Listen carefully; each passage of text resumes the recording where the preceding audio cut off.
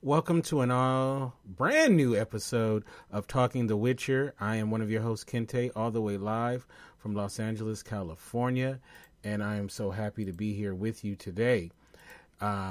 This is a brand new venture with me and my wonderful co-host, Jen. And Jen, this is a show that you really championed. And tell us about yourself as well as why you wanted to cover this show. Okay, well, obviously, I'm Jen. I live in a little tiny island on in the middle of the Pacific called Maui. So sometimes in the background, you may hear some of our native wildlife, including a rooster. Just got to throw that out there because it seems to come up kind of often. The Witcher is one of the series that I really wanted to do, and Kente and I have done quite a few of these. But I championed this one because there is such a awesome sort of trifecta of information out there about this series. One is, of course, the original books that were written, and they're amazing. It's just an unbelievable high fantasy epic that all sort of get into about how they treat some of our story and material, and then how the series is treating it as well. But then we also have the games, which were wildly popular, especially The Witcher 3, our story and material, and then how they've seen a resurgence lately in popularity, and that is really exciting too. And the interesting thing about this is that the games actually add almost a different layer of lore to The Witcher than the books did. It all draws from the books in terms of what the basic mythology is, what the basic lore is. And there's a lot of Eastern European mythic structure that some of us may not be super familiar with, but then there's lots of stuff in here that is really familiar to all of us. And actually in the first episode that we're going to get into, there's an awesome story parallel, which I can't wait to sort of discuss.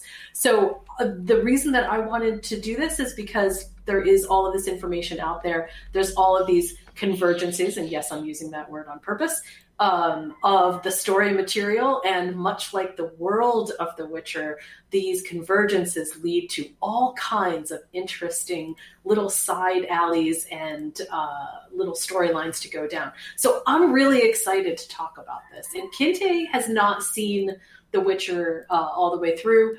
And in terms of the series, this is my fourth watch through, I think, or possibly, at least four. I have read all the books. I have played all the games through. There's some story mods that I haven't actually used yet, which I'm super excited to try. But, there's just some small things that I haven't done. But overall, I think you could call me a fan. So that's basically it about me and what I am hoping that we get to accomplish in this. Yeah. Just to kind of piggyback on what Jen is saying, I've only seen the first episode. So each podcast we do, the only information I'm going to have is whatever episode we are covering. Also, I've never played a Witcher game or read any Witcher books. I have no idea what's going to happen in this season. So, this is going to be brand new. So this is, I just completed watching the first episode, and so Jen is driving this ship, and I'm going to try to add whatever I can add to it. I hopefully, as I go along, I will be able to add a little bit more to the conversation, being that I only watched the first episode, and not as clear on everything as I like to be. So I'm gonna really just kind of piggyback off of Jen and try to add, what I can to it, and hopefully, as this story goes along, and it becomes more clear, all the facts, everything that's going on, that I'll be, a better podcaster when it comes to this material. So, kind of, if you can you kind of give people who, I don't know why you would, haven't watched the show and then listen to this podcast, but like, who's in it and that kind of business. Well, first of all, just so that we're super clear, right? I won't venture too far into books or video games, except perhaps to bring out, by contrast, maybe how some things are done a little bit differently. And because they have made significant changes to storylines in the series, and I think that we should really concentrate on the series because that's what's being presented for us. So, I don't want to get into why one might be better or another might be, more. If it adds to the explanation, then great, then I'm here for that. If it gives a little bit of background, I'm here for that too. And of course, you can lean on me to ask any questions that might be sort of nebulous. But just overall, I just want people to know that I really am leaning into the series as presented by Netflix and not leaning into the books per se. It is a very wide world in his books. It's just a fantastic, huge, epic story. So that piece. Oh, okay. We're having a little technical difficulty with Jen. So as we wait for her to come back, I want to acknowledge everybody who was listening. And I'm so sorry about that. I don't know what happened. No. My studio decided to quit on me. Just some technical difficulties, but you are back, and awesome. Continue where you left off. What was the last thing that you heard me say? You were just going into the kind of the overall piece about the series. Okay, well, let me give a bit of background. So there's the series of books which were written by a man who is now in his 70s, named Andrzej Sapkowski. And the Witcher series is what the video games are based on, and also what the Netflix series is based on.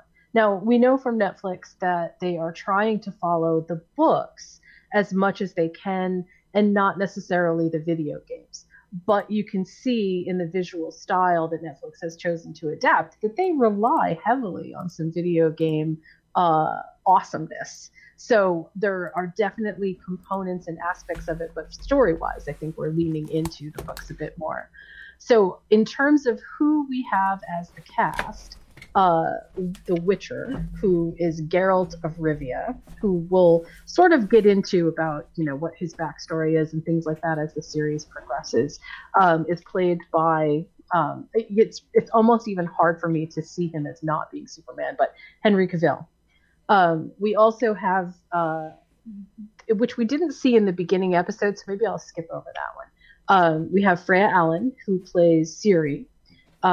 We have we have kind of a cast that are filled with some people that we know, some people that we don't know, some interesting knowns, some, I think, really interesting casting choices just in terms of who looks like who. And one other thing that I just wanted to quickly mention about how they did the casting here, what's funny to me is the main person, Henry, he actually, I guess, pitched to get this role. He's a huge video game fan and apparently a huge book fan too. And he has done several sort of vignettes that are all produced by Netflix about the sword fighting, about some of the backstory, and it's really interesting to watch. So I highly suggest that if you want to see another, geeky person talk about The Witcher, listen to what he has to say, because he's got some really cool insights.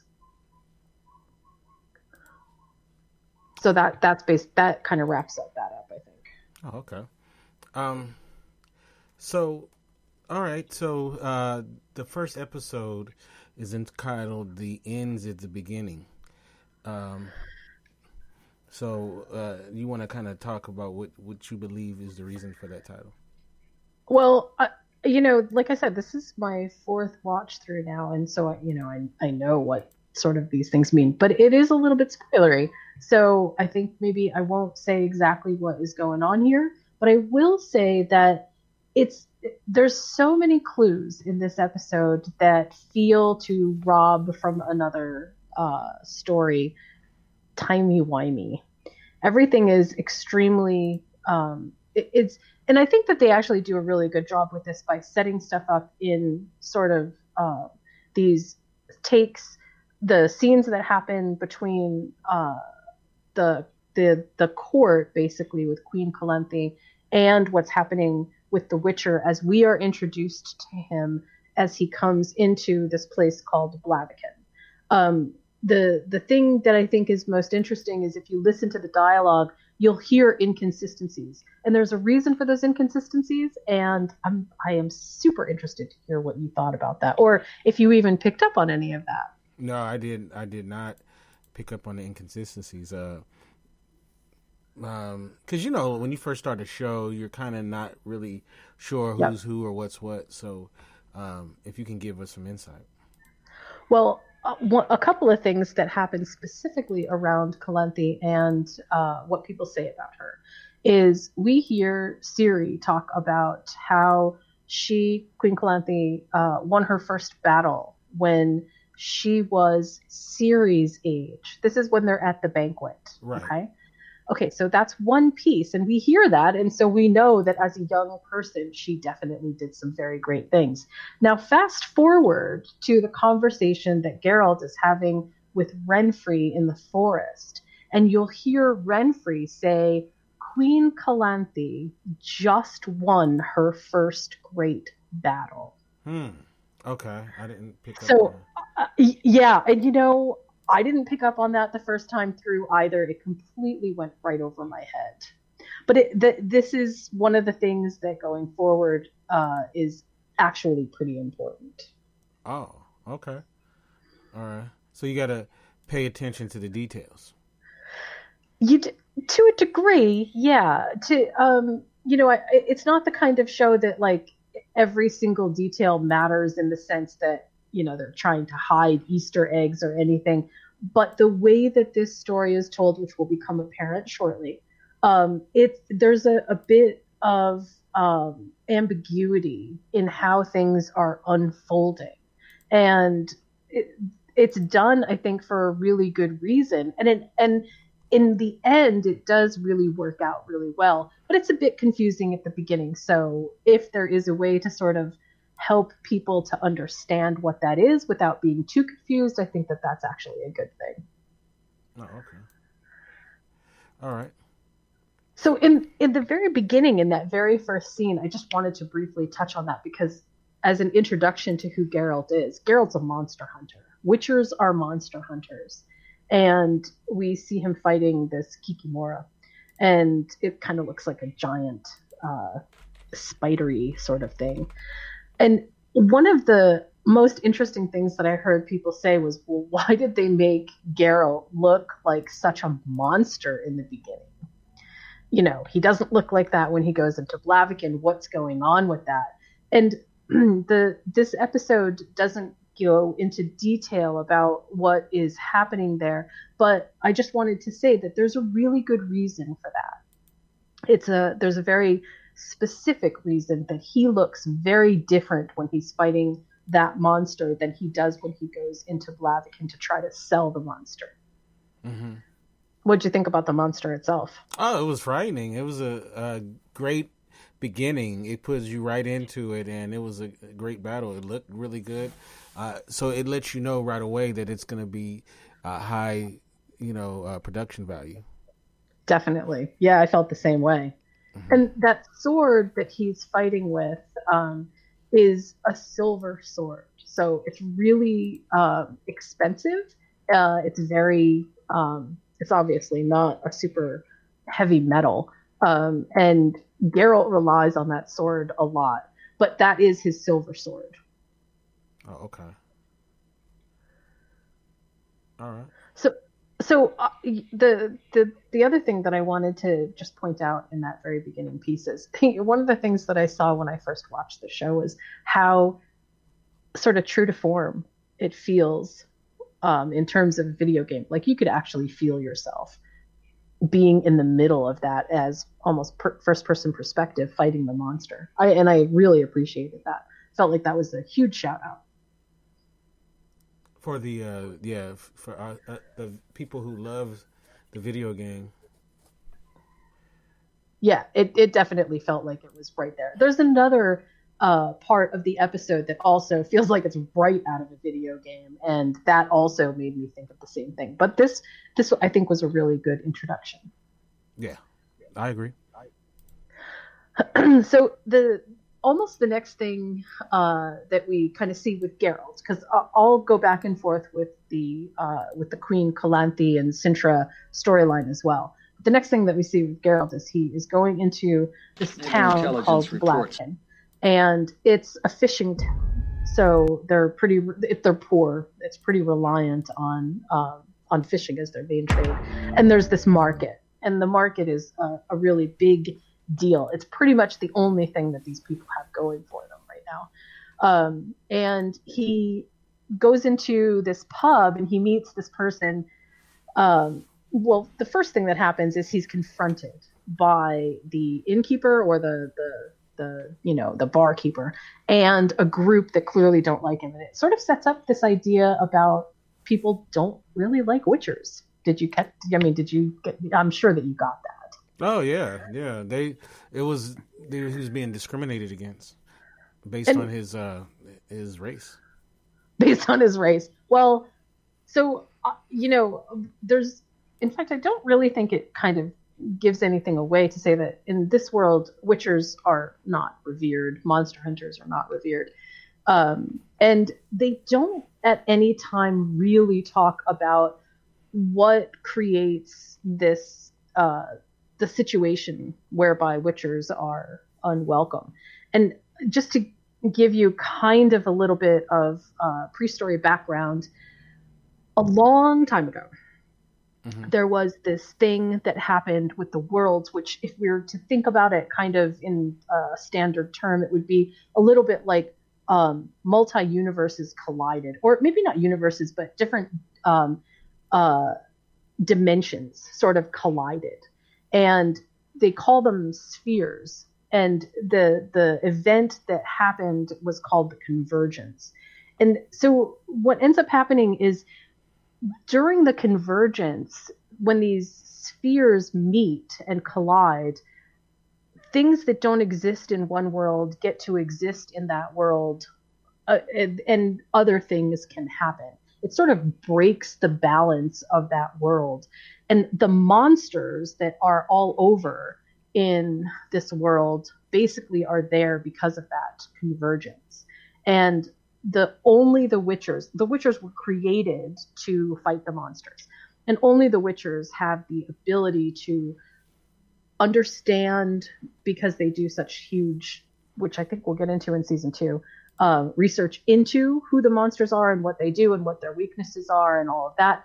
And they're given special power to be able to do it. So in the first scene, we don't really see Geralt using too many special powers. Everything that he's doing is with his sword and sort of his superhuman strength. But that's kind of the basic behind that. So he walks into this place, he meets the bartender, and he also meets this woman who kind of saves him from what might end up, being a bar brawl. I love the line from the bartender that says you can leave on your own or you can leave in a noose or something like that. I love that. I thought that was great. That really shows how much they really hate him. And the poor guy, he hasn't even done anything yet. So so what did you think of that? Just the scene in the bar itself. What did you get from it?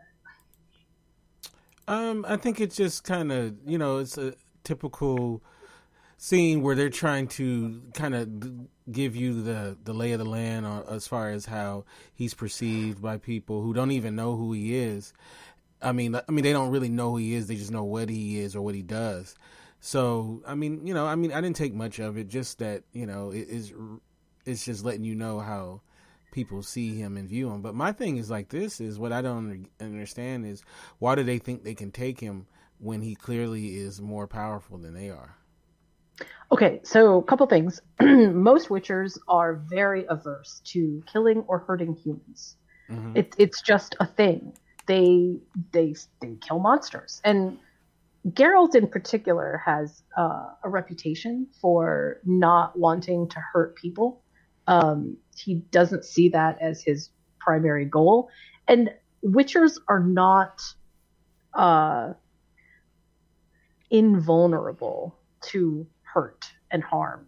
They absolutely, positively can be hurt, which we see actually much later in the episode, but they can be killed just as, maybe not just as easily, but they can still be killed.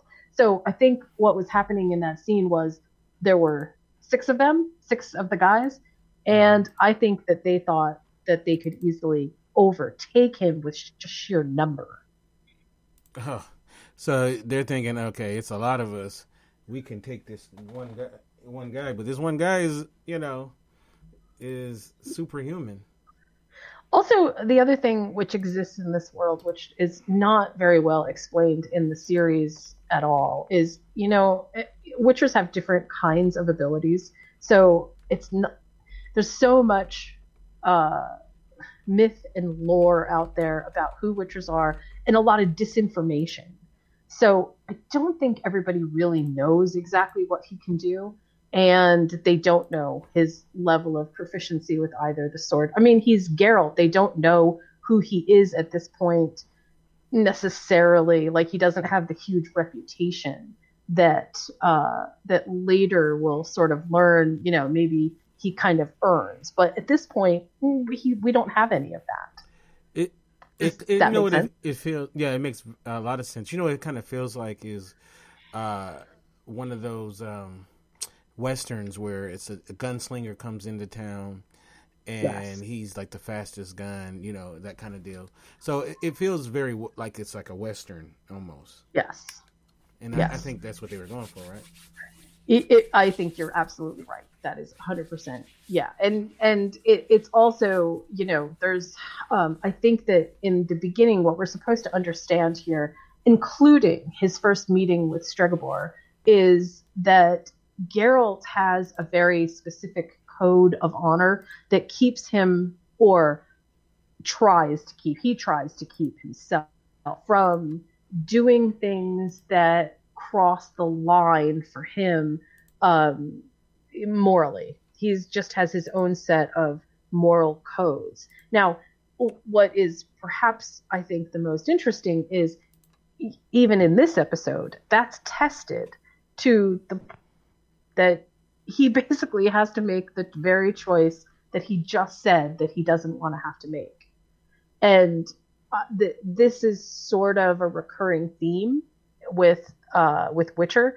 It is always about which is stronger, free will or destiny. And, oftentimes it seems like destiny has the upper hand and free will just kind of comes in a little bit afterwards weakly and goes, oh yeah, I'm still here. So there's that. I wanted to touch on Renfri real quick. So we'll talk a little bit about her story, but I wanted to straight up say that Renfri is absolutely a Snow White derivative. Renfri, so there aren't 7 of them, but there are 6. Renfri has a band of men. They're not dwarves, but there's this direct correlation. Where Renfri's story is she was sent out so that she might possibly survive, and instead was let go because in sort of a change up, but still she got let go, and then hunted again. And it's sort of almost a pretty direct parallel between that story and Renfri's story. So with that in mind, what did you think of Renfri? And she's the young lady who later, at the end, ends up confronting Geralt. Yes. Right. In the books, I believe she has a different name. I think actually she adopts the name of Shrike. But for the Netflix purpose, her name is Renfri. Okay, I wanted to make sure that I didn't get it confused with the younger. Let me we're talking about her right here. Yes, that's Renfri. Okay. Right. All right. Okay, so one thing that I got from her character is, that she's obviously in this harsh environment or this harsh world, that, you know, it's tough to be anybody, but especially, you know, a woman in this world. And she's had to live her life like, you know, she had to live a tough life, a hard life, which has made her hard, and it's made her, you know, somebody who's formidable. Right. I would say that without, you know, going into, you know, how everything turns out for her, I enjoyed her character. I felt like her character was I feel like she kind of gives you an insight onto the people that are going to be into this world that we're going to be seeing right on this show. So, you know, well, I mean, look, if anybody's listening to this podcast, they've seen this episode. So, you know, she's a strong character to meet her demise pretty early in the story. I mean, you want to see, I guess, the way they set her up, you could have seen more of her character. It's unfortunate. And the actress does a fantastic job. Right. Her name is Emma Appleton. The actress, yeah. Yeah, yeah. And, you know, I definitely want to sort of deconstruct that fight scene at the end. But I want to say that the character, as they present her in the series, is kind of an amazing peek into both, like you said, what's happening in the world itself right now, and also as it relates to Geralt and his decisions, what he decides to do, and how he decides to confront what he considers to be evil, I guess I would kind of put in quotes, but the wrong side. And Renfri really sort of brings out in him this conflict of, okay, what makes you a monster? And he, I think, decided the moment that she made the choice to cross blades with him that she was indeed the monster. And what was fascinating to me about the choices that we see them kind of struggle with a bit as they're having one-on-one dialogue out in the forest is that Renfri has a really good reason for wanting to kill Stregobor. And I think in some ways maybe Stregobor sort of has, to me, it feels misguided. But I think in terms of who the character is, he sees a perfectly good reason to want to kill Renfri.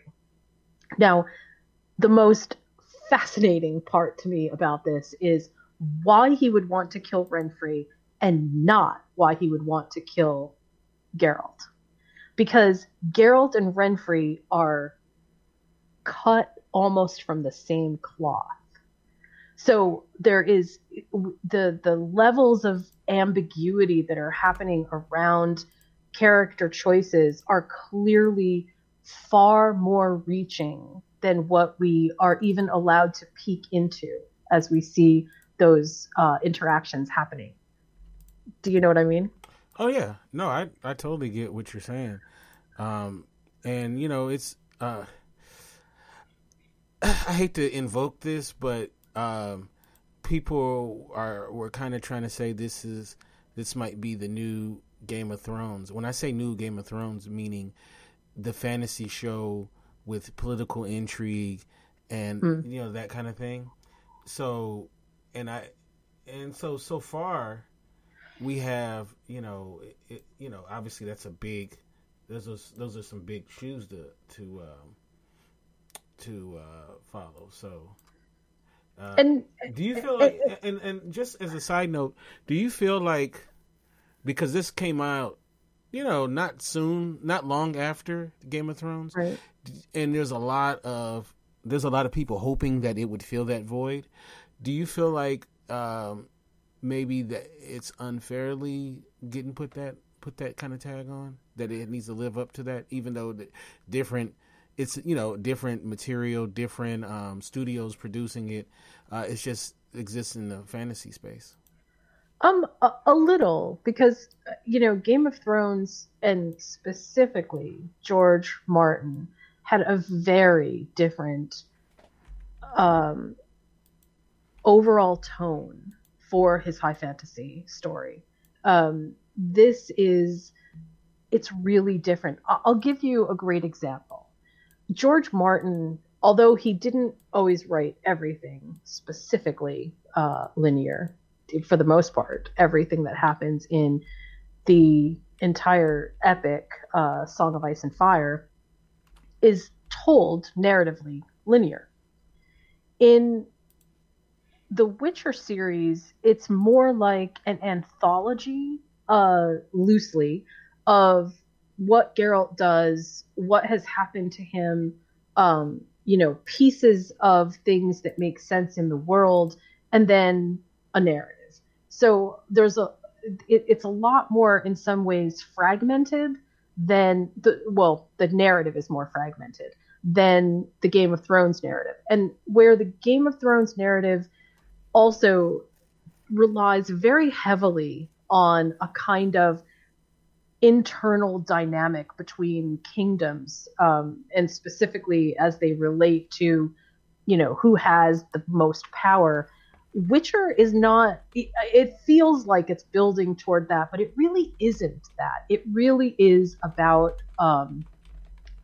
a kind of, this is the world of making moral choices. It is in a very similar way to the way that we understand our world by reading fairy tales and myths and legends and epic poems and things like that. Witcher has a very similar feel to it, in the sense that it gives us a kind of framework by which we can see how people who have really difficult choices get to make them. And whether or not the question, or not whether or not, but whether the overriding idea of destiny and fate make a difference in a person's life, or whether they get free will as sort of their ultimate bottom line, this is my trump card.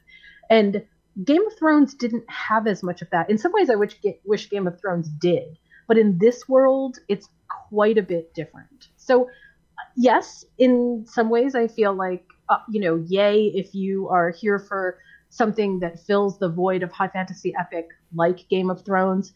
But you'll never get what Game of Thrones gave you, because it's just too different of a story. Right. Right. And honestly, that's probably not a good way to judge your watching stuff, is based on something else. Like, enjoy it for what it is, Well, I do think that there is a bit of this that is important, and that is like, look, I love the horror genre. The horror genre to me is my most favorite and most comfortable place to be. I absolutely adore it. So I will watch B movies. I will watch terrible movies sometimes. I watch Attack of the Killer Donuts. I will watch whatever it is within that genre, because I enjoy the genre.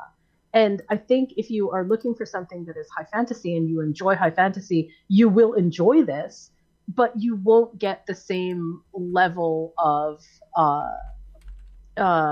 three-dimensional chess that you do out of Game of Thrones. It just isn't built that way. Does that make sense? No, it makes perfect sense. And I agree. This is definitely not afraid to, this series is not afraid to not take itself seriously. And when I say that, I mean, there are so many shout outs to the video game. I mean, it approaches breaking the fourth wall without breaking the fourth wall. But I mean, there's so many references to the actual video game itself. And then there are all of these references, obviously, to the source material of the book. But it just feels like, it's not afraid to laugh at itself in a way that is, to me, really refreshing. It doesn't feel like it is so incredibly serious that you have to, be a high fantasy scholar to enjoy it. You really get the sense that it feels like this is fun for the sake of it being action adventure. Right. That's my feeling, anyway. So if we can move over to the story of Nilfgaard, Queen Calanthe, and Ciri. There, a lot of things are going to, in fact, in the next episode, we're going to see quite a few things that will bring what just happened into further disarray. But in this episode, what we see is Calanthe, who is obviously a very strong queen. Right here? And Yes, and her husband, who is now the king, and obviously they try to really play him up as being a rogue. Um, is when they are talking and having kind of their back and forth, it feels very much like they are what's a good word? They're very comfortable with each other. Does that make sense? Yes. And how did you feel that the relationship was between all of them, both at the banquet and even before? Because I sometimes I wonder if I see maybe more into it than other people do. I mean, they just seem like they seem like characters who are obviously looking to be, looking for power and their place in the world. And it just came off to me, I didn't really put a whole lot into it because this is like kind of the opening stuff. So right, I don't know if I took anything necessarily out of it, substantial. It's probably one of those things when I go back, I'll see it more.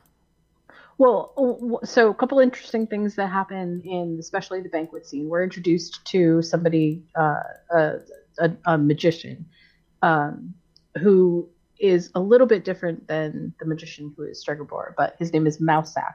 That's one. He's kind of an important character, and we see quite a bit of him in this episode. And then we also see Eist. Eist is Calanthe's husband. They, at this point, have been married for, I think, 13 years or so. And Nilfgaard, when it invades, the reason that I think that scene is so important is because it shows that Calanthe, as much as she is prepared, and as much as she believes that they are sort of invulnerable in Cintra, Nilfgaard has managed to invade very quickly. And you also hear reference, which I'm just going to throw out there as, hey, this might be important, that they had to get through Sodden first. That's a bit important. So think about that. That's actually, I think, an important piece. But Cintra itself is a kind of what's a good word for them? They're a little bit condescending in the sense that, well, Calanthe is, in the sense that she really doesn't believe that anything bad will ever happen to Cintra. She really believes that they are absolutely positively prepared. And you heard her tell Eist tell her that Skellig was sending 50 ships. And while they're on the battlefield, you find out that those 50 ships were lost at sea. So there is no help that's coming for them in that final battle scene when basically Nilfgaard wins the day and Calanthe is sent wounded terribly back to Cintra. And so just from sort of an overall standpoint, that piece is kind of it's a peek into what is happening sort of all over the place. Nilfgaard is attacking from the north. They are a northern kingdom, and they have unleashed themselves on all of the kingdoms below them. So this is kind of a big deal. How did you feel about both the battle and sort of what ended up happening? The battle was pretty awesome. I mean, it has that scope, of it has that giant scope of all the men and everything, and it looked great. So one thing I'm looking at is, okay, what's the production quality at? Trying to figure out who the characters are and how they relate to each other. And so when the battle, it was really cool because it shows that, for me, it's more so, okay, this show is going to be on a certain level as far as quality. So, yeah. So how it relates to people, I'm still trying to figure that out. Well, and I think one of the things about the battle that we can infer is that, and you can see it pretty clearly, Cintra was really overrun by Nilfgaard. I mean, when you see how many people or how many soldiers are in the Nilfgaard army, and then lined up in reserve up on top of the hill. I mean, it feels pretty overwhelming in comparison to Calanthi's army and to Sintra's army. So, you get the feeling that Nilfgaard is pretty organized and very powerful. So that's a big deal. I feel like that's a huge deal. Yeah. And also we just met Iced and now he's dead. So there's that. Calanthe, we meet her in this episode and she dies. She dies jumping out the window. And I'll have a lot more to say about that in later episodes because it ties in directly to something that happens later. It was a big question for a lot of people about why she chose to take her own life as opposed to, trying to survive. But if you'll notice, everybody else in the castle also took their own lives. And there's a really good reason for that. But I don't want to spoil anything, so I want to make sure that we have a chance to talk about things episode by episode. But it was telling that they spent so much time on people committing suicide, basically, rather than being captured by the Nilfgaard army. Right. Did you catch that? Yeah, I mean, it made perfect sense. It's like, what would you rather, especially when you're that high up, what would they do to you? What kind of things lied for you?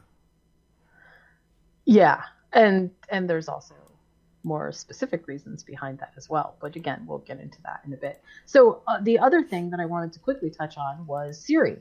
So Ciri is the granddaughter of Calanthe. At this point, we don't know what her actual parentage is, but we do know that she is Calanthe's granddaughter. They call her the Lion of Cintra, or I'm sorry, they call her the Cub of Cintra. They call Calanthe the Lion of Cintra. And she has a rather unique power, which we saw unfold in this episode. And again, I won't get too far into what that is, but it is pretty amazing.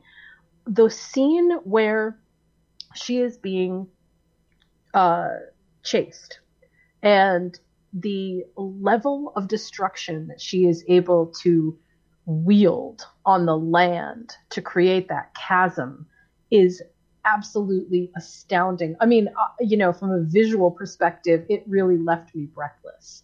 I was really impressed by the way that they did that. What did you think?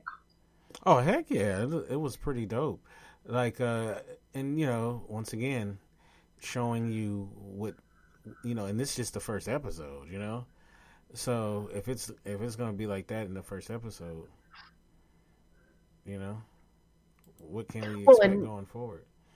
It seems pretty obvious that Ciri doesn't have any idea of what kind of power she actually has. She's just trapped and lashing out. And that ends up being the way that she can protect herself. I don't think at this point we should infer that she knows anything about. In fact, Calanthe, I think, even mentions at one point that she thought that it might skip her. So we know that there's something familial going on with that power. But she hasn't been given any information about it. So she wouldn't know how to wield it, even if somebody said to her, "Oh, you have this." Nobody's trained her how to do anything. That to me was actually kind of cool. I liked that a lot. And then the last thing here is Renfri's dying words. Renfri's dying words were, "The girl in the forest will be with you always. She is your destiny." And what do we think that means? Me personally, I feel like... Yes, when I say we, I actually mean you. Right. Me personally, I feel like saying that your imperative is her. That's what you are meant to do. Is who? The girl.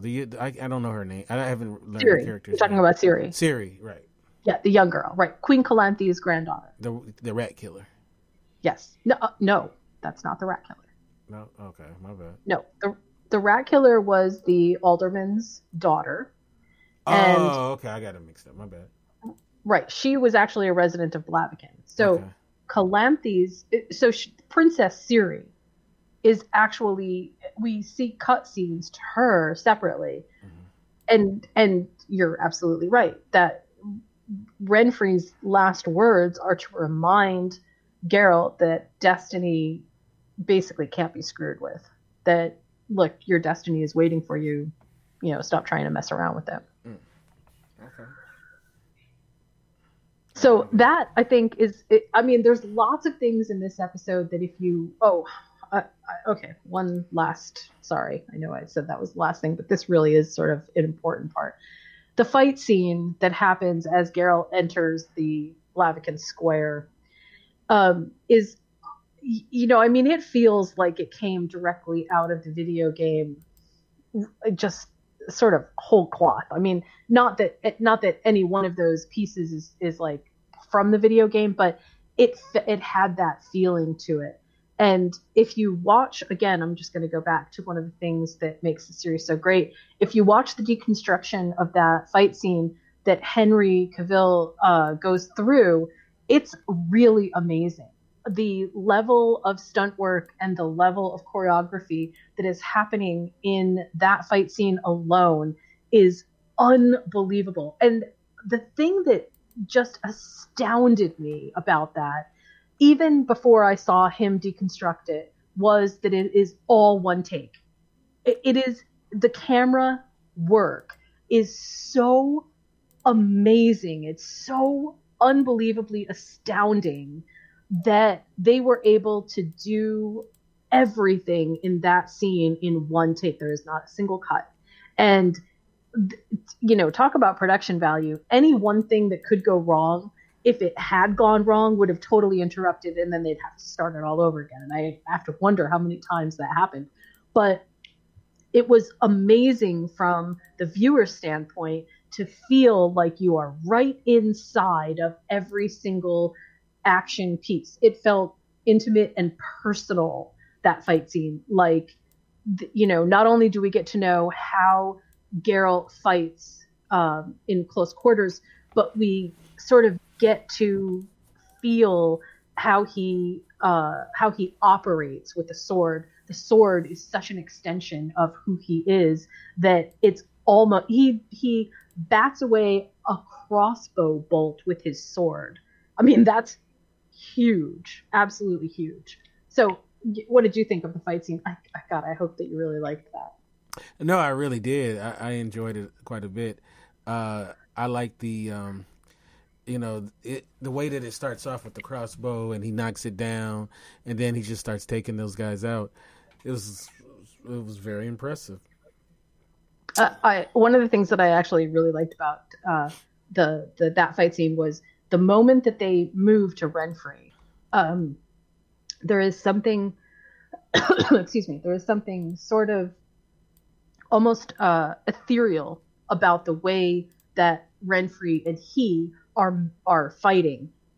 They are so well matched that strike for strike, it feels like there is something really powerful going on. And, this is a Witcher. This isn't just some fighting guy, some guy that just like picked up a sword. He's really well trained. So it gives you the idea that Renfri really was a super powerfully trained person who, I mean, in the end, she ends up dying, but just the fact that she was able to go toe to toe with him for so long was just absolutely astounding to me. I really loved how long they actually protracted that. Yeah. And then, when he gets the better of her, I like, the scene, it was like it was two warriors that had a lot of respect for each other.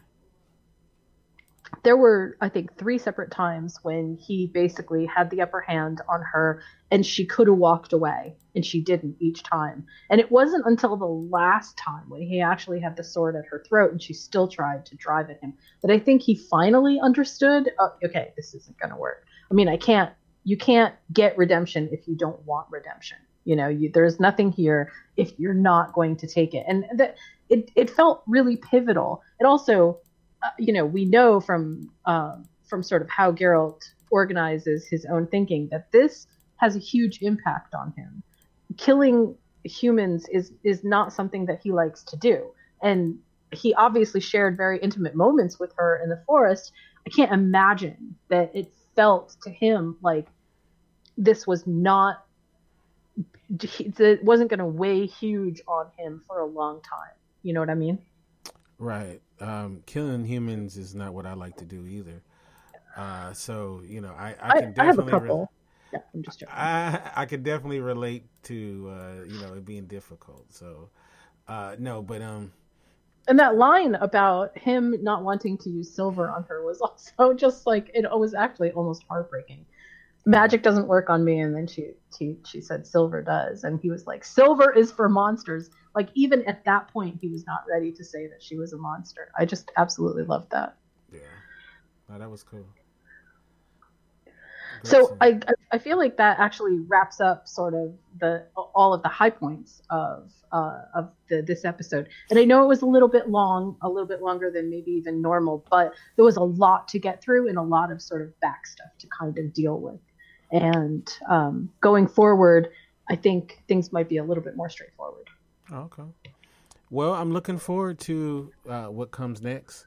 It was a great start, and you know, we'll see what happens going forward.